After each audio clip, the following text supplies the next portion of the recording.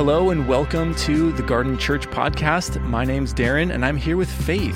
Hi. Pastor Faith. And we will get to the sermon in just a little bit, but we wanted to make some time and space to talk about something special that we've been having on Sundays. And it's a new song that Pastor Faith, you and your husband Josh wrote, and we've shared it with our community. Tell us a little bit about it. What's the name of it? And where did it come from? Yeah, so it's called We Need You. And I'm going to root this in 1 Corinthians 2 when Paul says, "My message and my preaching were not with wise and persuasive words, but with a demonstration of the Spirit's power, so that your faith might not rest on human wisdom, but on God's power."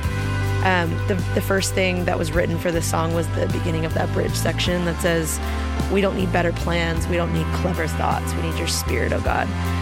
We don't want the wisdom of man. We want a display of God's power, which is really what the world needs. They don't need to see a show, or even in the area of worship, they don't need to hear good music.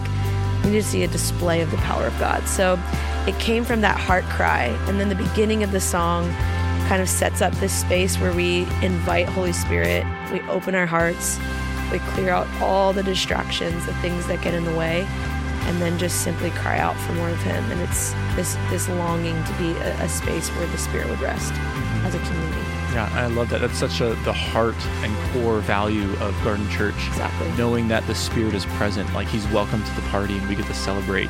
And I so appreciate the beauty and creativity that you've been cultivating, not only with worship, but just something that we can invite the rest of our community into. And it's so cool when in the recording of this song, it's the first time that we shared it. And it's like people have been singing it for weeks. Yeah. And it was just such a cool thing to experience. And so we're so happy for those of you that have experienced that with us on a Sunday morning, and we want to see just more original songs being birthed from this place that you're talking about, just being saturated in the Holy Spirit. So we are welcoming you to stick around after the sermon, where you can hear a live recording of the song We Need You, and I hope it blesses your heart.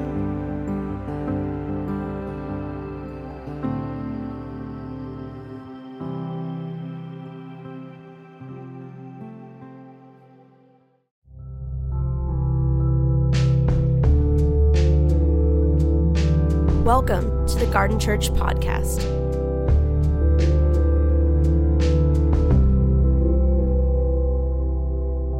We started a series last week called Kingdom Culture, and we are looking at exploring the primary message of Jesus, which was the kingdom of God. And so if you missed last week we started off with the Gospel of Mark chapter 1. So I want to read that real quick. If you have a Bible, let's go to Mark chapter 1, and we're going to look at verse 14 and 15. And if you don't have a Bible, there are some Bibles in the back, or you can download an app, YouVersion, or there are so many different Bibles online. But you need a Bible today because I'm going to preach the Word of God today. And I'm actually really excited. I'm going to give you this whole Old Testament survey. And I'll tell you why in a second. And I'm going to pray after I read this and after I do a quick summary. But I realized that as a church, there's a lot of new people in our community. First service is completely filled. There's no parking. I keep telling more people to come to this service because there's a little bit of room here, which is great. But we have been growing. And for us as a church, we do what we do because of a theology that we carry as a leadership, as a staff, as house church leaders, as elders, as a church. And that theology has been shaped by the kingdom of God more than anything else. And I realize that many of us don't have that same understanding. And I want to train our church. I want to build a theology that's ripe and healthy and holistic to the narrative of all of the scriptures, which will make sense in a little bit. But let's just look at this verse, Mark chapter 1, verse 14. After John was put into prison, Jesus went into Galilee proclaiming the good news of God. So the word for good news is gospel.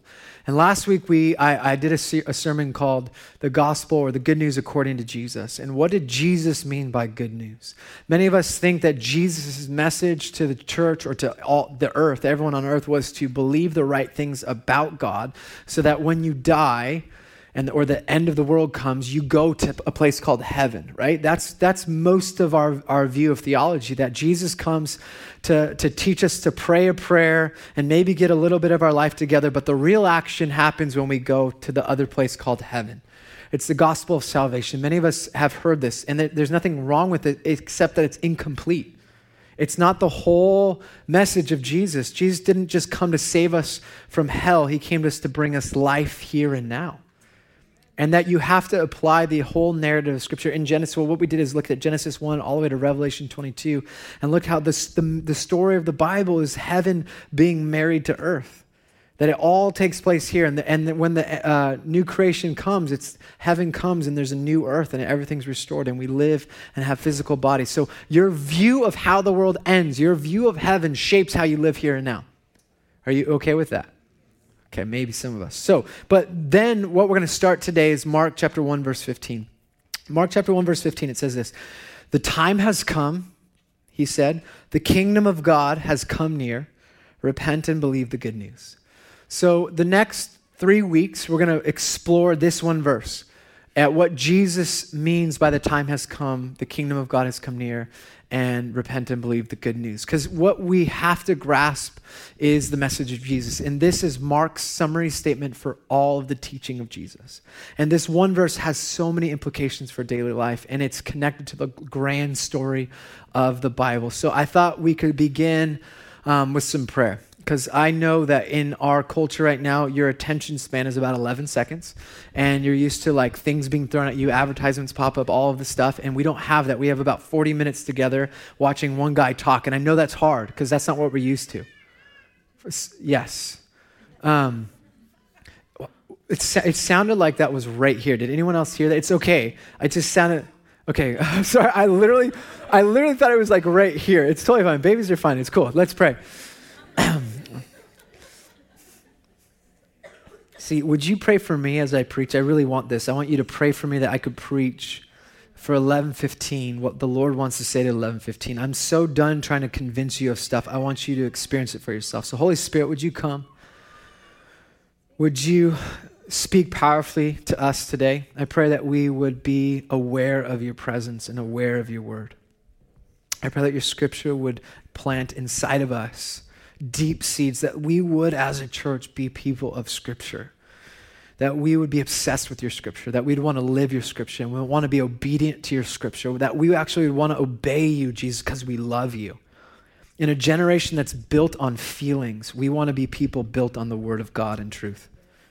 In a generation that will do what it likes in the moment, we want to be built on history, grounded in history, the incarnational word of God that came through Jesus Christ. So Lord, we long for that. So would you, as part of our journey as disciples, empower us to follow you as disciples of Jesus through your word in Jesus' name.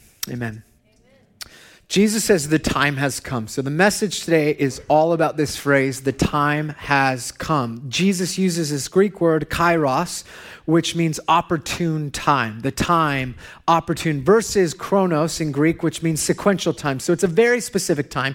And every single Jewish boy and girl would have had lots of expectations and anticipation, and they would have known exactly what kind of time Jesus was referring to 2,000 years ago. They would have had history, they would have had narratives, they would have understood that it had implications for their life in that moment. Like on November 18th, 2013, when my wife woke me up at 3 o'clock in the morning and said, honey, it's time. I had in that moment narratives playing. I had seen movies that demonstrated exactly what needed to happen. I had prepared for that moment. There was a bag already packed. There were keys in the pocket in the pants that I was sleeping in. I was ready to go. When she said, honey, it's time, I knew she didn't mean it's time to wake up. It's time for breakfast. You got to go to work. I knew I had to get in the car as peacefully and fast as possible and drive her to Newport Beach where she would be delivering our son Ezra. Honey, it's time. Meant all sorts of things for me. In the same way, maybe a little different, Jesus, what he's saying in this moment to his hearers is, honey, it's time. The time has come. And in their mind, in their story, in their narratives, since they were children, they would have anticipated what Jesus was saying. It would have been electrifying. They would have been listening sitting on the edge of their seats, waiting for the things that were promised to be unfolding in their midst. This is what Jesus does when he says the time has come. Central to the belief of every Jewish boy and girl was the belief and knowledge that God would again act in human history like he did in Exodus. That but when Jesus comes onto the scene 2,000 years ago, there was this grand narrative that was awaiting every Jewish boy and girl. And so when Jesus says this phrase, it wasn't just, this introduction to the rest of the repent and believe message. This was part of the fulfillment of everything that they were longing for. So in order to understand the message of Jesus in its context, you have to understand the story of Israel in its context. So will you stay with me for like 15, 20 minutes? Because what I'm going to attempt to do is give you the entire narrative of the Old Testament and why you have to understand the entire narrative of the Old Testament in view of the message that Jesus is announcing. And I know for many of you want to check out because what you want to know is what this means for you. And it has lots of implications, but I don't care what it means for you. I want to tell you about Jesus. And the story of Jesus doesn't begin and end with you. Does that make sense? I've been realizing, this is a personal side note. I've been realizing a lot of the podcasts and books I'm digesting right now has me as the central storyline. Like someone once said, if you want to write a book that sells right now, you have to write practically how to help people change. And that's pragmatism, right? That's why certain books will sell because of the fancy title and it's short and quick. But if we want to talk about the meaning of the person of Jesus and the primary message, it's not going to sell in our culture because we're only interested in ourselves. I get it. That's what we've been groomed to. But I want to teach you the narrative. Are you guys good with that? So I'm passionate about this. I realize this. This changed my life. Because I grew up on a faith that was different than this. And then I had this theological awakening to the kingdom of God. And I saw scripture and I couldn't change my view. I realized, oh my goodness, everyone has to hear this. This is amazing. So I'm coming at it like that. And if it's just for me to remember it, great. Some of you might get it, but I don't really care. I really love this and I want you to get it. So it begins with the story of Israel. And Israel's story begins in the book of Exodus, where they're placed in Egypt. And if you want to write down important moments, I have Egypt, and you can write down Egypt. It's in Egypt that the defining moment for Israel takes place. In Egypt, the Israelites were enslaved to a military superpower known as Egypt and ruled by the king of Egypt, which was Pharaoh. And Pharaoh oppressed the Israelites. They were slaves. They were forced labor. They made bricks 24/7, and they cried out to the Lord in their slavery and oppression. They were oppressed and in slavery for 430 years. 430 years the Israelites were enslaved, and they cry out to God in their oppression. And God, it says in Exodus, hears the cries of the Israelites. He hears the cries of the oppressed. He always hears the cries of the oppressed. And he sends a messenger, Moses, to deliver the people of God out of the hands of Pharaoh. And you read this story in the book of Exodus of Moses coming in and confronting Pharaoh with 10 plagues. And each plague represents a different deity that Egypt worshipped. And each time it's like Egyptian God 0, Yahweh 1, Egyptian God 0, Yahweh 2, and he goes all the way through until they're freed and liberated. They cross the Red Sea, and God takes them from Egypt into another defining moment in the book of Exodus to Sinai. At Mount Sinai, which you should write down, this is the defining moment where the people of God who were once enslaved are now freed. They're a free nation, and God comes down on this mountain. It's this epic ceremony, and the rabbis, the way they talk about Sinai is like this marriage ceremony, except with fire and earthquakes and lightning, which is super scary. You don't want that at your wedding ceremony. But this is a wedding ceremony with all of those things. And God says to the people, if you obey me fully, he says this in Exodus chapter 19. Now, if you obey me fully and keep my covenant, then out of all the nations, you will be my treasured possession.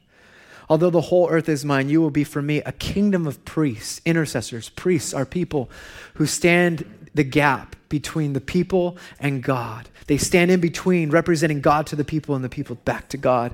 And you will be a holy nation, set apart from all other nations. These are the words you are to speak to the Israelites. And then he goes on to give the 10 commandments and the rest of the Torah. Can you say Torah? Torah are the first 5 books of the Bible. They believe Moses wrote it. Genesis, Exodus, Leviticus, Numbers, and Deuteronomy. Some of you have this memorized. That's great. Good job, Susie. Taking points. That's a star, gold star. Sinai, if you obey me fully. And then history continues and we read the Old Testament. Some of you are reading the Bible with us right now, and it's crazy. The Old Testament's nuts and it's amazing. It's the inspired word of God, but it's also so weird. What's going on? That's why I'm telling you the big narrative, okay? To capture what happens with Jesus. Because a lot of us read the Old Testament and we get stuck. Why is God so different than in the New Testament? What's going on? And if you're struggling, let me just give you one quick helpful insight. The revelation of God, the greatest revelation we have is Jesus on the cross. All other images of God have to be filtered through the lens of Jesus dying on the cross. Does that make sense? And that's hard for us, but that's the main revelation that God gives us. The ultimate revelation is Jesus on the cross. So Sinai goes on. They wander in the wilderness. They start to enter into the promised land in Joshua, and then Judges, they begin to disobey God. And eventually they long for a king. So there's a king, Saul, and then David. David's the one true king. He begins to expand the promised land, and then he dies. And Solomon, the son of David, comes into power. The son of David, and secures the city of Jerusalem, which is God's holy city. And at the heart of the city is the temple that Solomon builds. And Solomon, the son of David builds this massive empire. And you read about it in Chronicles and in Kings, that Solomon stockpiles weapons of mass destruction. He sends away chariots to other nations. He marries women, and he has 700 brides and wives to create political peace with other nations. He marries the daughter of Pharaoh. And if you're reading this as an Israelite, you're going, red flag, red flag, red flag. This is not okay. It actually says that he builds the temple and his house with slaves. The nation that was once slaved, empowered to represent God on earth, is now doing the same thing that was once done to them. Interesting. What God expects of power and privilege is to redirect that towards those without it. How are we doing? So this is the story of the Old Testament. Jerusalem is the place where David, the son of David, secures the borders with forced slavery. And then in 1 Kings chapter 9, let's go there. I want you to just see these little moments that the writers of the Old Testament are like making sure that you understand something's going on in the heart, in the story, in the narrative of the Old Testament. 1 Kings chapter 9. I know you caught this when you read this. It says in verse 4, this is God speaking to Solomon. As for you, if you walk before me faithfully with integrity of heart and uprightness, as David your father did, and do all I command and observe my decrees, I will establish your royal throne over Israel forever. As I promised David your father when I said, you shall reign, never fail to have a successor on the throne of Israel. Solomon, the son of David, if you obey my commands, if your heart is devoted to me. Go to the 2 chapters later, 1 Kings chapter 11. The author is so intentional about this. You have to see the grand narrative of what's going on. Verse 4 of chapter 11. As Solomon grew old, his wives turned his heart after other gods, and his heart was not fully devoted to the Lord, his God, as the heart of David, his father, had been. And what you read for the rest is this story of Israel and its kings and its ways following the ways of the world, the ways of other gods. But God was not done, because God is faithful to his promise. This is my people. God's longing from Genesis 1 and 2, since the fall of Genesis 3, was to be with his creation, walking in loving union once and for all. But over and over again, we as a people continue to fail, to miss it. And when you read the story of the Old Testament, what the Israelites projected is that they were part of the story. We are Adam and Eve. We are Israel's struggle. That's where we find ourselves. We were disobedient. We were unfaithful to the covenant of God, but God remained faithful to his covenant to us. How good is that? So it goes from Jerusalem to Babylon. In Babylon, we read about another military superpower coming in to destroy Jerusalem, destroys the temple, takes Israel as captives once again, and sends them into exile back into Babylon, where they once again serve as slaves to a foreign military superpower. Sound familiar? And it's here in Babylon that the Old Testament prophets, and right before this, they begin to remind Israel of their vocation of priests and being holy. They remind Israel of their covenant with God and their marriage. And they begin to speak about a God. Isaiah begins to write and prophesy about God doing a new exodus. And this new Exodus will be about liberation. The old Exodus had these stories of this deliverer and God doing freeing Israel from Egypt. But this new Exodus will be much bigger. It will be like God will liberate all people from all oppressors everywhere.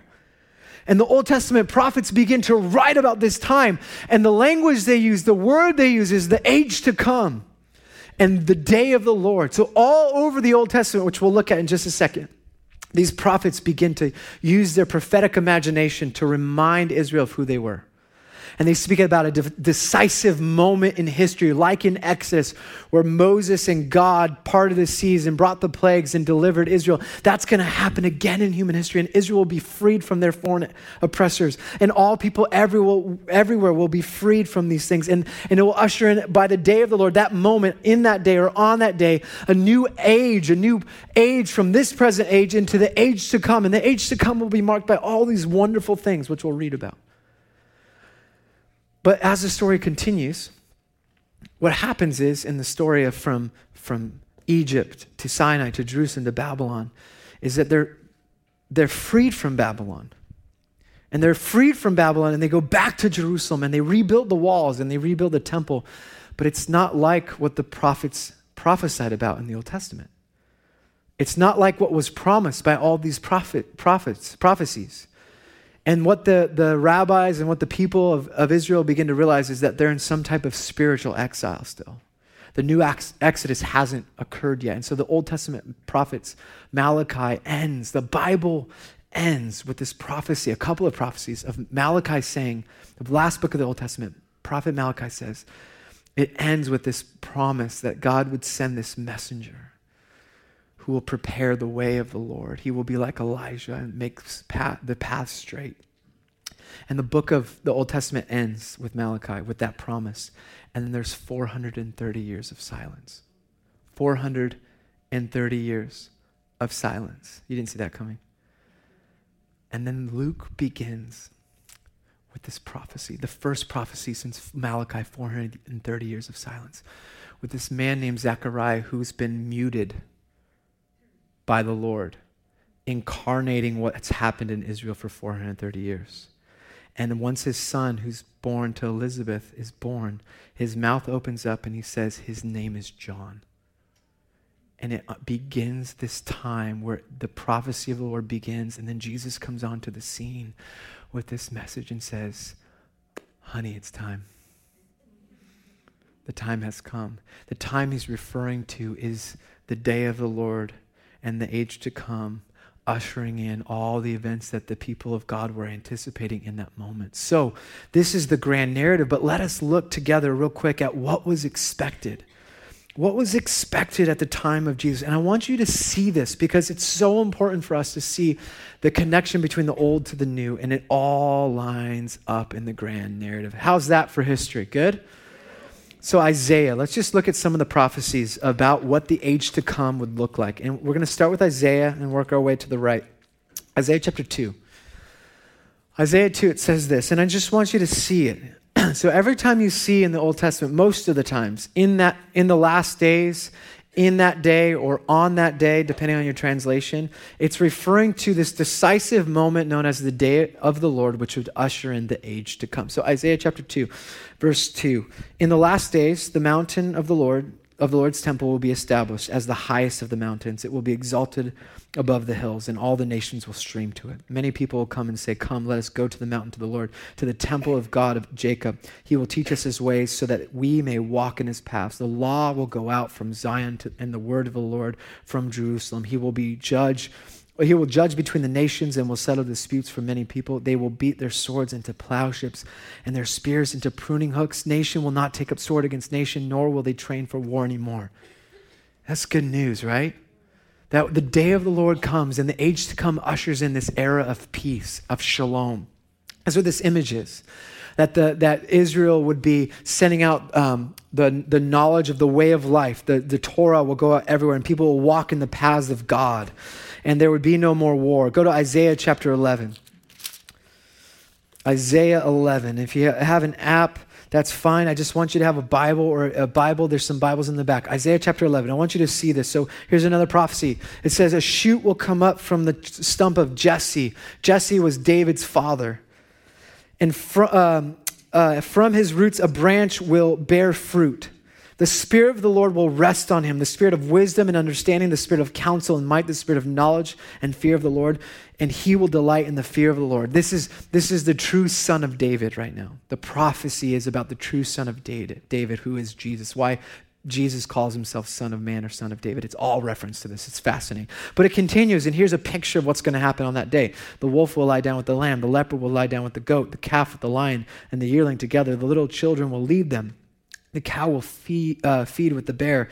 Their young will lie down together. The lion will eat straw like the ox. The infant will play near a cobra's den. The young child will put its hand into the viper's nest. They will neither harm nor destroy all of my holy mountain, and the earth will be filled with the knowledge of the Lord as the water covers the sea. This is a prophetic image of what shalom and the restoration of creation looks like.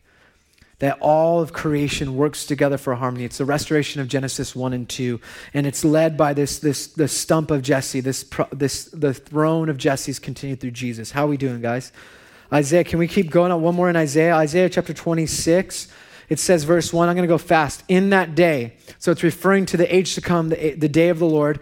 Skip to verse 19. But your dead will live, Lord, their bodies will rise. Let those who dwell in the dust wake up and shout for joy. Your dew is like the dew of the morning. The earth will give birth to the dead. Isaiah chapter 26 prophesies that when the day of the Lord happens, the dead will be resurrected and live.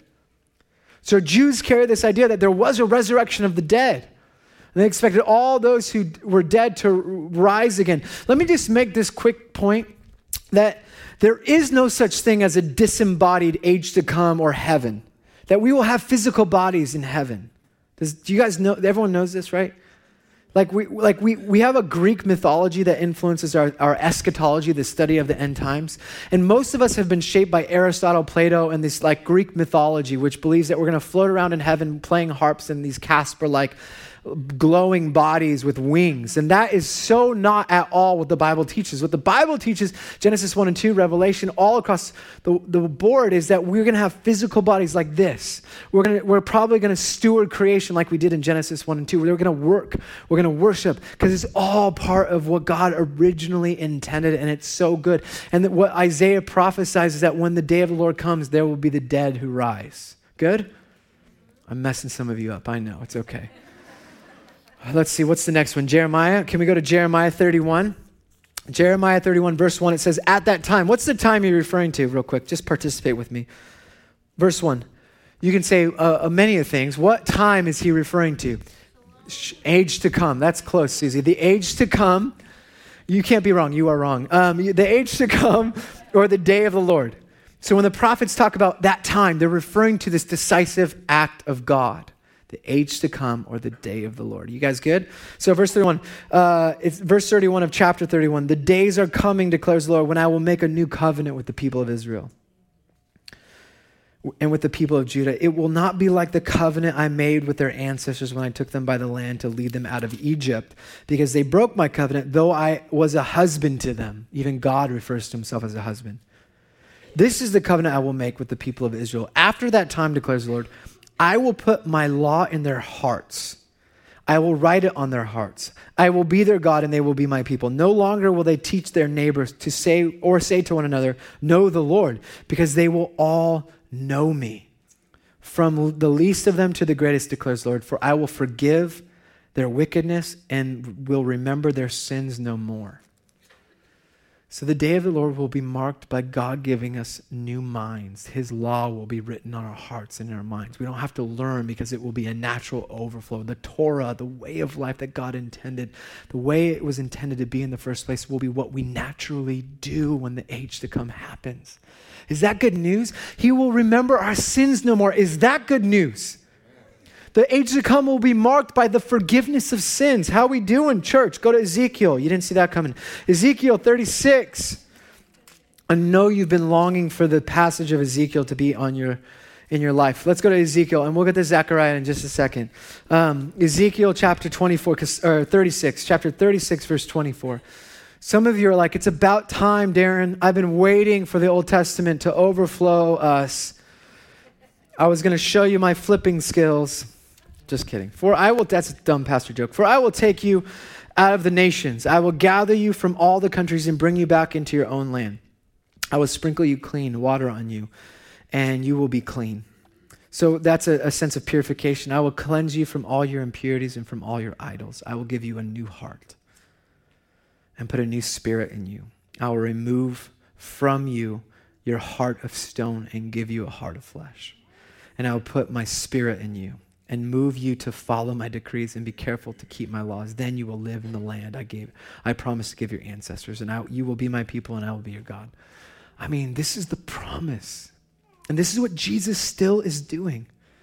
He takes our heart of stone that has been built with walls, abuse, pain, unforgiveness, anger, resentment, and through the power of his Holy Spirit empowers us to release all the collection of injustices we have and free our hearts of stone to become a heart of flesh. And God is doing that today. He's putting hearts towards our spouses. He's taking the stones that we have towards our spouses and bringing flesh. He's bringing a way of forgiveness when there's no possible way we can forgive. He's giving us new hearts. And this is what he comes to do today still. This is what will mark the age to come. As we walk into the age to come, we will be given new hearts of flesh so that we may feel deeply again. Not just the pain, resentment, and anger, but joy and hope and peace and love. How's that sound? Are we preaching? Daniel chapter 2, verse 44. I'm just going to go fast. In the time of those kings, the God of heaven will set up a kingdom that will never be destroyed, nor will it be left to another people. It will crush all those kingdoms and bring them to an end, but it will itself endure forever. Age to come will be marked by God's kingdom ruling and reigning. Zechariah talks about in that day. And let's end with Joel chapter 2. Famous one because of Acts chapter 2. Joel chapter 2, it says this, verse 28.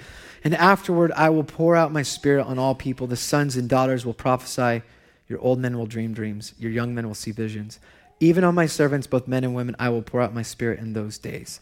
So what you read about in the Old Testament, all throughout the Old Testament, these prophets, was something known as the age to come and the day of the Lord.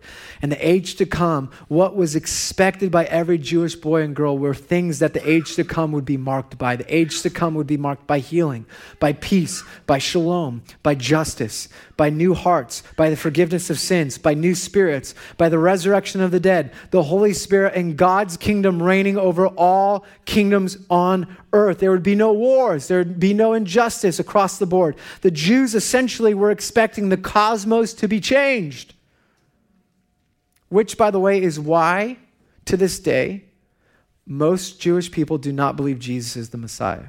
All they have to say to you is, why are there still wars if Jesus was the Messiah? Because they were expecting something else.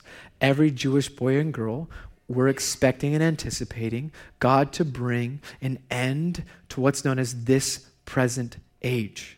They were expecting the age to come to be marked by the day of Lord, and there would be no more sin, death, and destruction, but this new life would come in. But all of them had the same view of time, but they all had a different way of looking at it. So at the time of Jesus, there was a view of how to usher in the age to come. Now, I want you to stay with me for one more minute. I'm going to give you some historical background at the time of Jesus. At the time of Jesus, there were 5 primary ways that people believed the age to come would be ushered. And this is what they were called, the Psalms of Solomon. They believed God's Messiah would come and begin this holy war. That's what was promised in the Psalms of Solomon.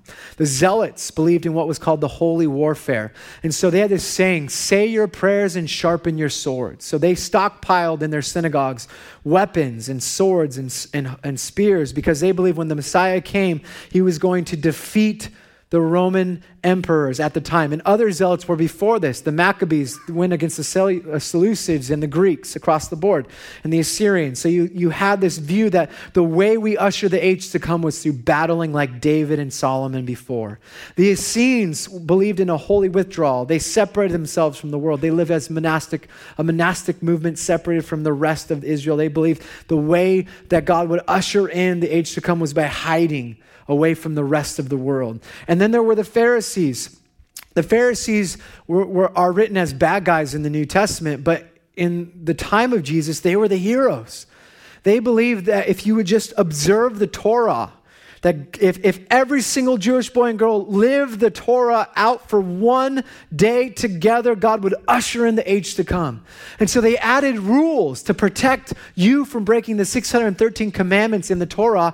They added another 1,500 rules on top of it. So you had to live out the 2,000 laws and regulations.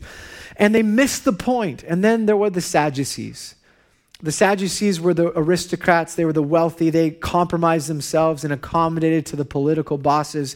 They built fortresses and palaces, and they were like the Herodians, the Herods of the time. And they believed that it was going to happen. It wasn't necessarily anything that was going to happen. So just live, eat, drink, and be merry. Those were the 5 views, which we could relate to Christianity across the board. But Jesus does the unthinkable. The thing about all 5 of these, they had the same view of time. They had the same view of what God was going to do. Let me give you a quick slide that's going to help you. Now, this is going to get really technical, but I need you to see this because this is what happened with Jesus. So what people expected was this, that we lived in this present age. And this present age, as it was called, was marked by sin, death, Satan, rebellion, subjection to the kingdom of darkness, fear, anxiety, and sickness. Can we relate to that? All of those things? Pain, sin, all of that. And they believed, the Jewish community believed, all 5 of those different views believed that the day of the Lord would be marked by that center line. And the day of the Lord would happen and usher in this new age called the age to come.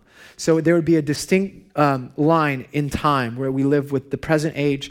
And then once the day of the Lord happened, there would be the age to come, which would be marked by all of those things we just read about: healing, shalom, justice, peace, no sin, the resurrection of the dead, the Holy Spirit on all people. And we live in a New Testament reality. What you got to understand is all the stories of the Holy Spirit coming in the Old Testament were specific people for a specific time, for a specific purpose. It was never indwelling all people at once. It was kings and priests and the specially anointed. That's it. And so when Joel talks about the Holy Spirit coming on all flesh, male, female, slaves, free, it's this move of God. And so what we see is that the Old Testament view, or the view at the time of Jesus, was that there would be a day of the Lord that would end this present age, and the age to come would happen. But that's not what Jesus does. Jesus does this. And now stay with me because this is a theologically dense, but it's important to understand where we sit in time according to Jesus and according to the New Testament. And I'll tease out the practicalities in just a moment. What Jesus does is that first line, as he enters into this present age where there's sin, destruction, pain, death, anxiety, fear, he brings the age to come into this present time. And it coexists together until the second coming. And once the second coming happens, then all of creation will be restored and renewed. That's what we read about in Revelation 21 and 22. So we currently live in what theologians call the now, meaning the kingdom of God, the age to come, the day of the Lord has come, because we see it. We see that people are being healed. People are given new hearts. The Holy Spirit is falling on people. The Holy Spirit is dwelling with people. God is restoring his creation through his church that's come through Jesus and the outpouring of the Holy Spirit. And we live with the resurrection life with us here and now. But at the same time, there's death, there's sin, there's pain, there's anxiety, there's fear. So we live in the tension of the now and the / not yet reality of the kingdom of God. So the not yet is obviously, I'm praying right now for a baby in the hospital that needs oxygen levels to go up before they come out. We know that's not God's desire, and that won't exist in the age to come. But we live in this tension where we pray for people to be healed of cancer and they're healed, and we pray for people to be healed from cancer and they die. We pray for our friends to know Jesus because they don't. And that we pray for our families to be reconciled to us, but they're not. We live in the now and not yet. Our friends are getting divorced. Our friends are hurting. And we see the not yet reality. But God's desire is for us to live in the now, in the not yet reality, to usher in his kingdom life. So Jesus comes onto the scene and brings all of the heavenly resources, all that's promised in the Old Testament, all of God's reign and rule into your everyday, ordinary life so that you're transformed here and now and keep being transformed into the age to come. And while you're here, you extend that age to come in partnership with Jesus, bringing the age to come wherever you go. How we doing, guys? Do you see how your view of all of the kingdom and all of Scripture matters today? Because if you don't believe God's going to heal in prayer, then you won't pray for healing and healing won't come. And maybe God's looking for you to be that person of faith when everyone else has despair. How can we live with people drowning in anxiety when Jesus wants to train us and free us from that addiction? That anxiety. How can we free people from their addictions when we ourselves are addicted? Jesus wants to give us the resources here now to embody the age to come life in this present age. And this all connects in the Scriptures. It all aligns to the life, death, ministry, message, and resurrection of Jesus Christ. What I want you to see, first and foremost, is that Jesus is the fulfillment of all Scripture. So when you read about these stories of the Old Testament, they're all pointing to Jesus. And when you get to Jesus, you have to look back and see the lens of the Old Testament through the lens of Jesus. And so we live in this reality of Jesus being the fulfillment of Scripture. And I know you want some resolution to this message, but I'm going to leave you at episode 2 with a ... to be continued. Because you can't just think about these things theologically. You can't just think about these things in your mind. And that's one of the problems today, I believe, with the church, is we disconnect the incarnate message of Jesus to be something we can believe in just podcasts and think of these are good ideas. Christianity has always been about embodying the message. It's always been about how this works itself out into everyday living. It matters what you do in your 9 to 5. It matters what you do with your kids as parents. It matters how you date. All of this will work itself out and reconstruct your life if you let it. What the enemy has done to the American church is said, just believe the right things about Jesus, live the life how you want to live, and disconnect everything to this disembodied evacuation plan called heaven. Yeah, that's an indictment. We're not going to do that, right? There's a story I was reminded of as I was praying for this sermon today, and it's so good.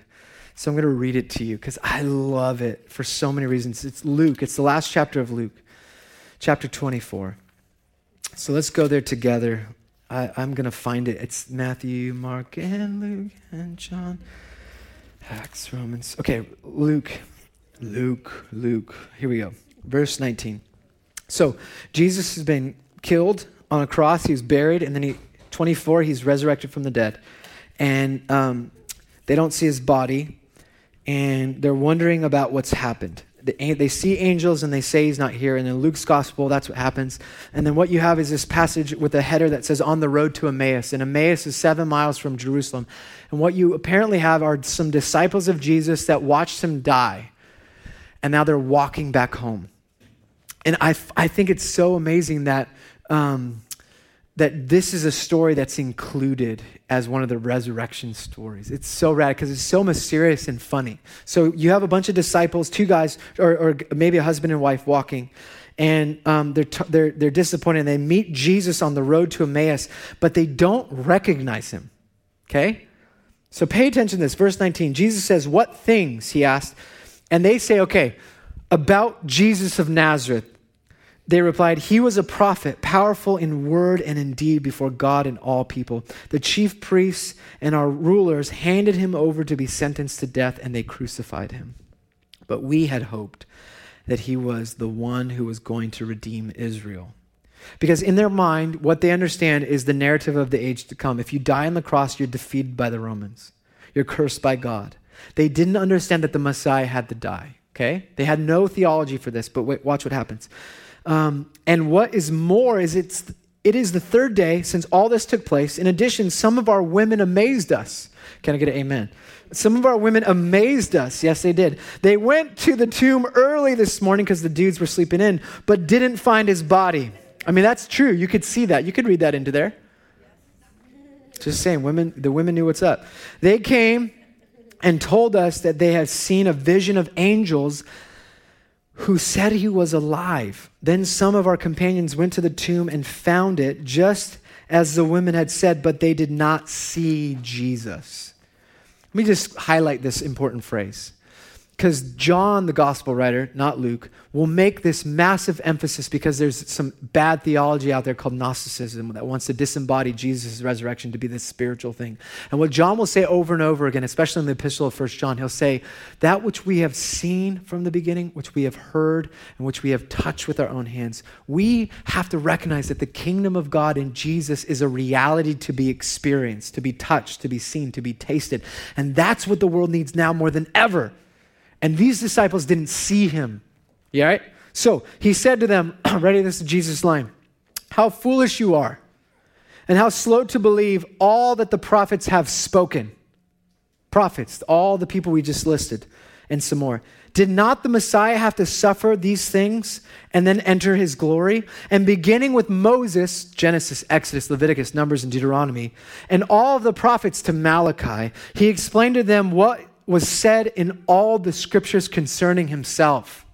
Do you see it? I was reading that. I'm like, I wonder if some of the things that he shared were the scriptures that I shared to you. Weaving together the narrative of God. Did you know in 1 Kings that Solomon, the son of David, was the wrong son of David? I am the true son of David. Just weaving together the narrative of the Old Testament. As they approached the village to which they were going, Jesus continued as if he was going further, which I love that. But he had places to go. But they urged him strongly, stay with us, for it's nearly evening. The day is almost over. So he went in to stay with them.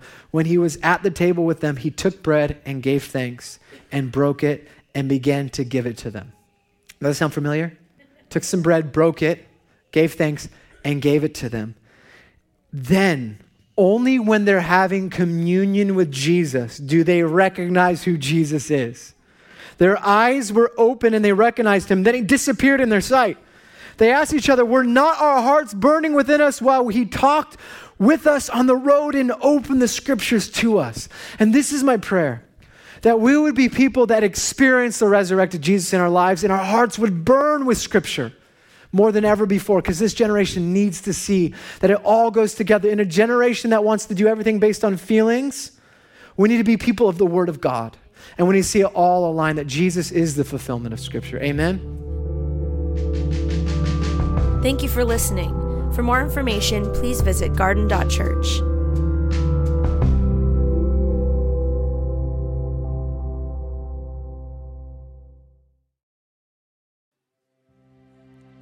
Our hearts are open. Our hearts are open.